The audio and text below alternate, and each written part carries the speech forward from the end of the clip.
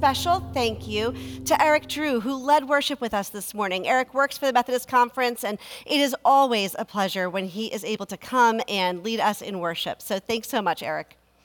So we are in the midst of our series, When Life Gives You Lemons. So we have been tracing the story, the history of the Israelites so far. So we started with Moses leading them out of slavery in Egypt, right? We led them to the Red Sea and parted the Red Sea.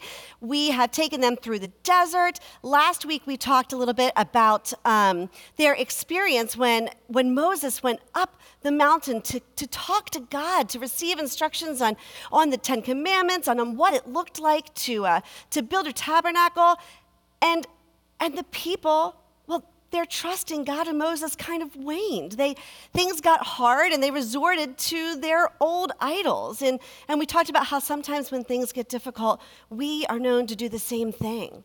Well, now the people have traveled through the desert and arrived at the promised land. And they know that this is the land that God has promised them, but they haven't really seen it. They don't know exactly what that means or what it looks like.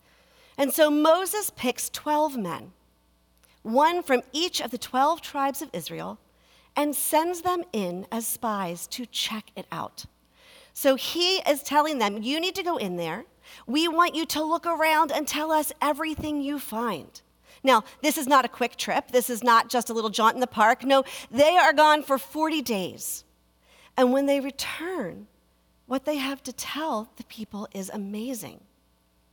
They confirm this land is beautiful. It is a land of abundance. There are crops. There is fresh running water. There are animals. It is really a perfect land. However, there are already some people living there. And these people, they're not just the regular ordinary Joes. No, these are some seriously powerful people. Their towns and villages are fortified. They are dug in. And we can tell that they are full of strength and might.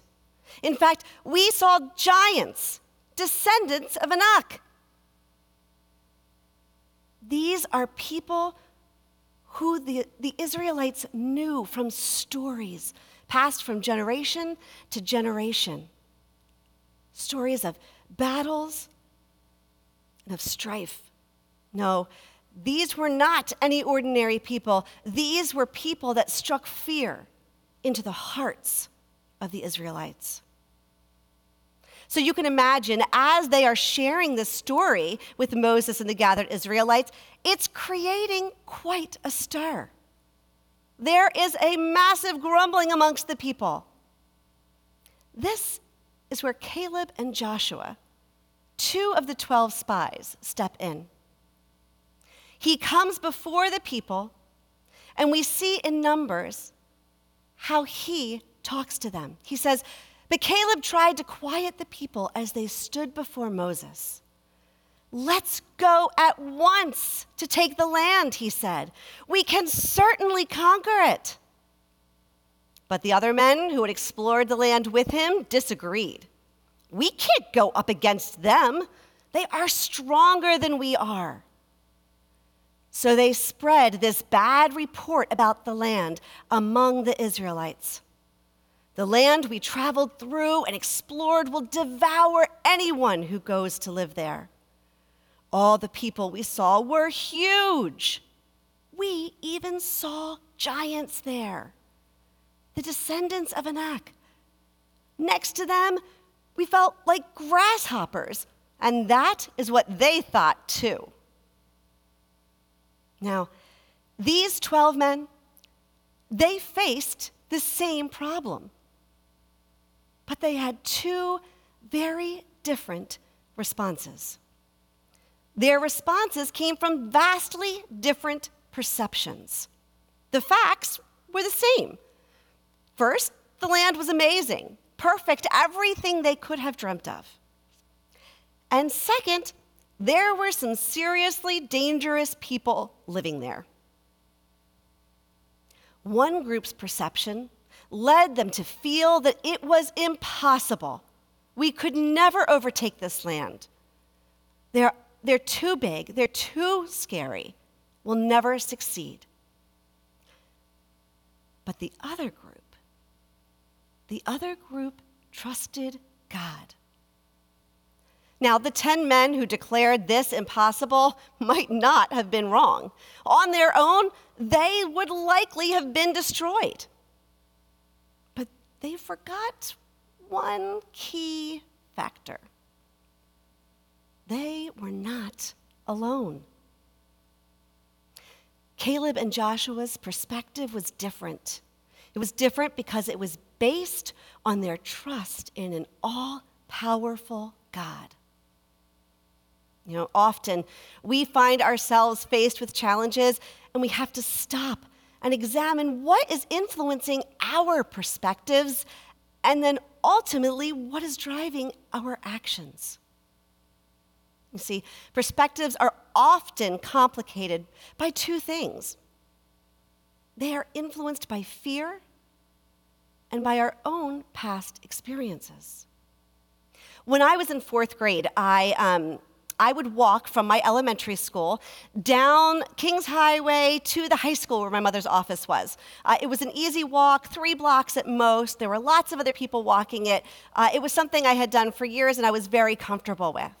Well, there was one day I was walking after school and I just sensed that there was something wrong. There was someone coming up behind me, and I was uncomfortable. I can remember glancing over my shoulder and seeing someone who was just making me feel unsafe.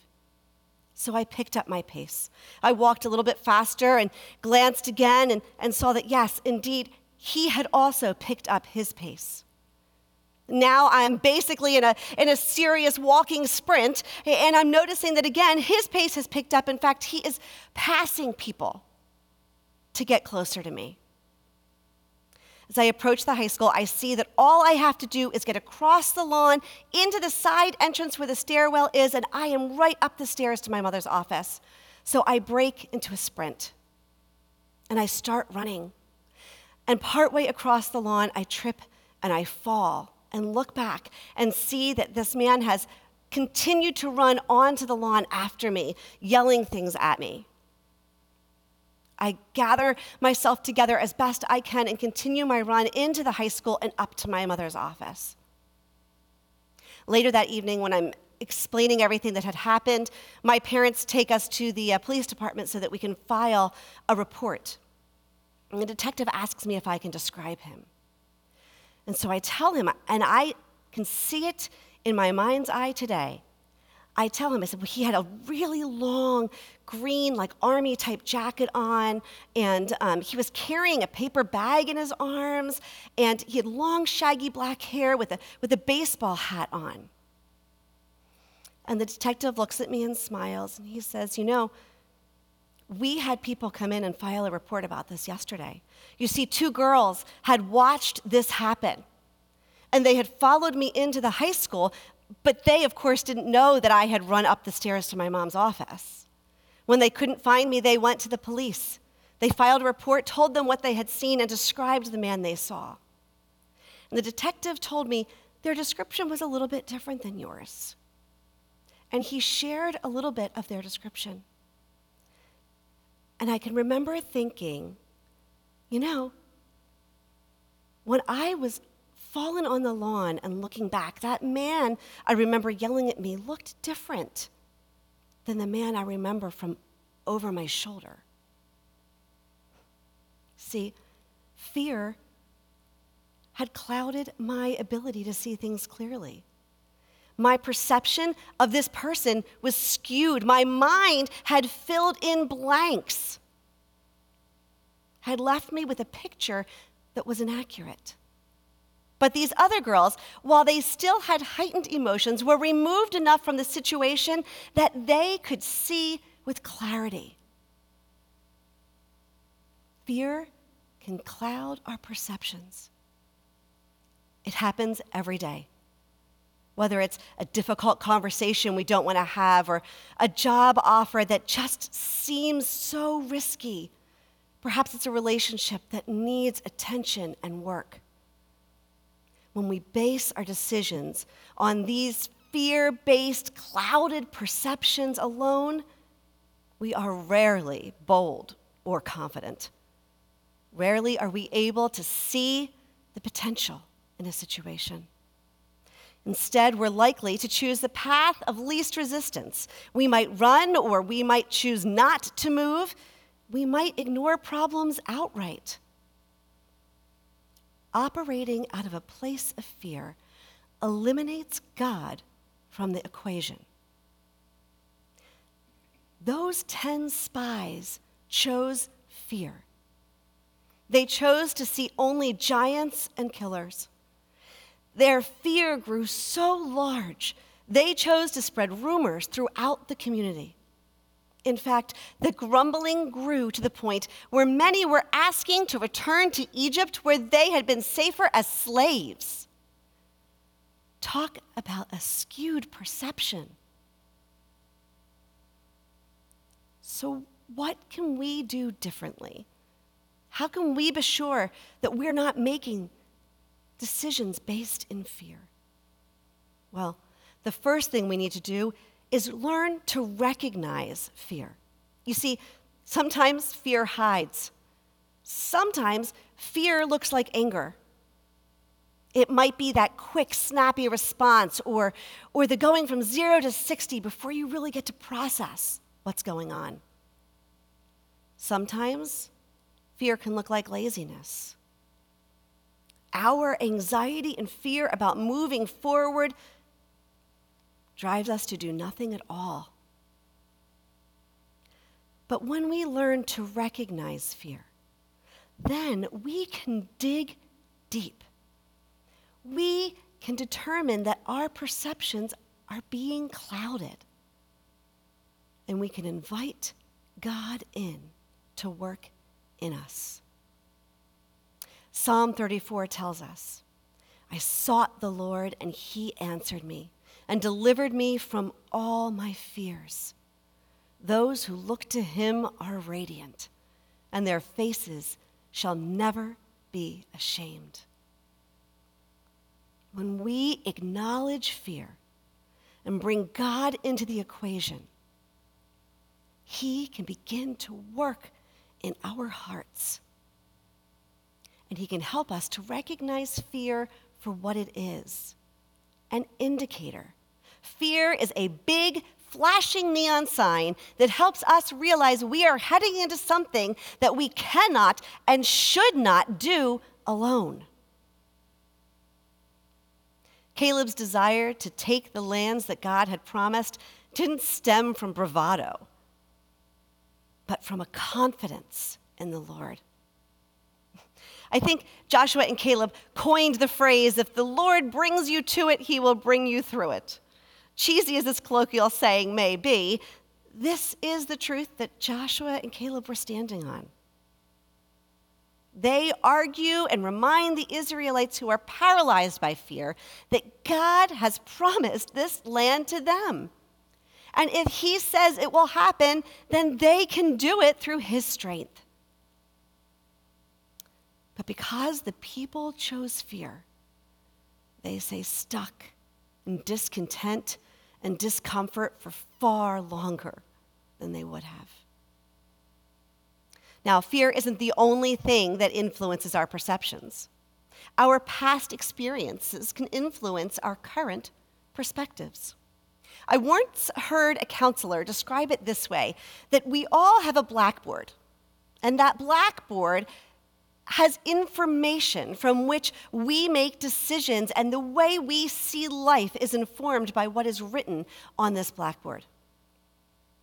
Now, some of us have traumas.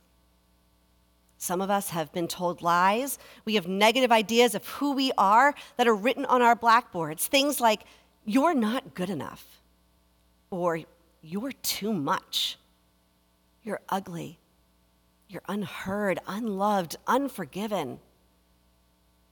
Lies the world has told us that we have accepted as truths.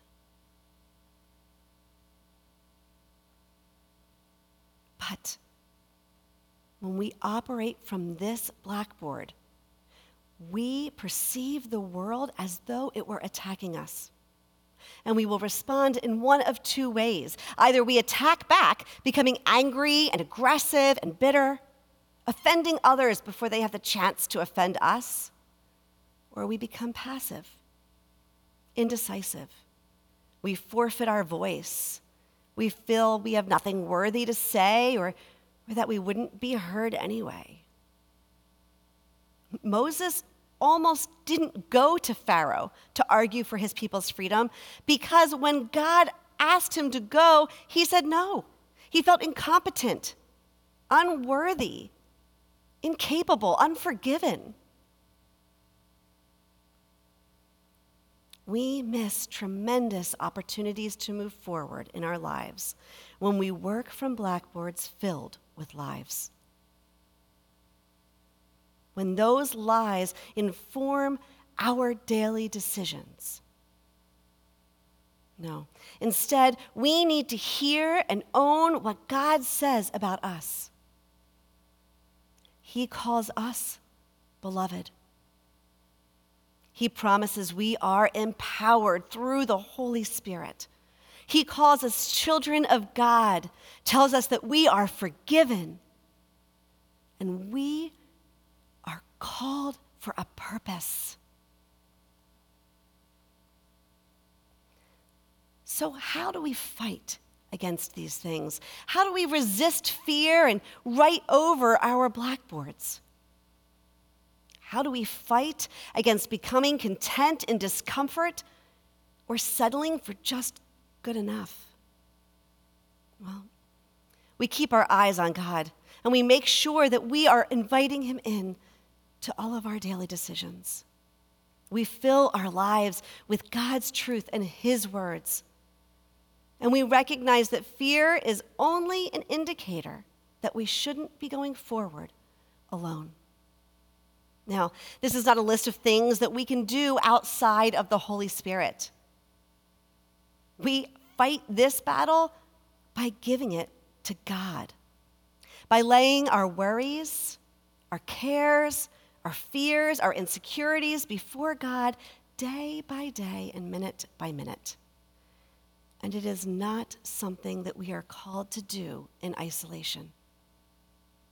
Hebrews tells us, let us consider how we may spur one another on toward love and good deeds, not giving up meeting together as some are in the habit of doing, but encouraging one another, and all the more as you see the day approaching. God calls us to be in community with one another. He calls us to be a part of each other's lives, to encourage each other, to hold each other accountable, to take those next steps in faith. Some of you have experienced this through small groups that you've been a part of, or by sharing together in worship experiences. Now we realize this has been challenging during this time in our lives. COVID-19 has driven us into isolation and has made being in community together more challenging than perhaps ever before.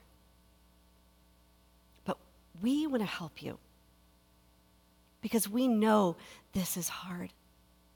But we also know that it is worth fighting for. So one of the ways we are hoping to open doors to being in community together and digging deeper into our faith is through something that we are calling microgroups. These microgroups are super small groups, if you will. They would consist of 2 to 3 people, or perhaps 2 couples, and we would be spending time in safe ways together. Opportunities to talk together, to go through life together. These are people who have decided that they want to take that next step in their faith, that they're not content in the status quo, and they're ready to dig deeper. Now, we have a number of different tracks available, so no matter where you are in your walk, whether you are brand new to this whole thing or whether you have been doing this for a long time, there are all different tracks that you can look through and decide what you think is going to fit where you are best. We want to encourage you. You may reach out to friends who are already in your COVID bubble, as it were, people who you are already spending time with. Or perhaps it's people who you would spend time with virtually, or as the weather changes, who you'd be willing to meet outside with and walk and talk and share life together with. I want to encourage you to check out more information on these microgroups. You can find it at meethope.org/micro. You see, we are and we will continue to face challenges. The question becomes, how will we choose to face them? Can we work together to turn our fears over to God and replace the lies on our blackboard with God's truth? Are we ready to move forward in new and intentional ways? We aren't called to fight this battle on our own, but instead to come together, encourage one another, and lay it before the Lord. I want to encourage you, take these next few moments as the band shares a closing song with us and ask God to show you what has been driving your decisions and how is He calling you to move forward in Him.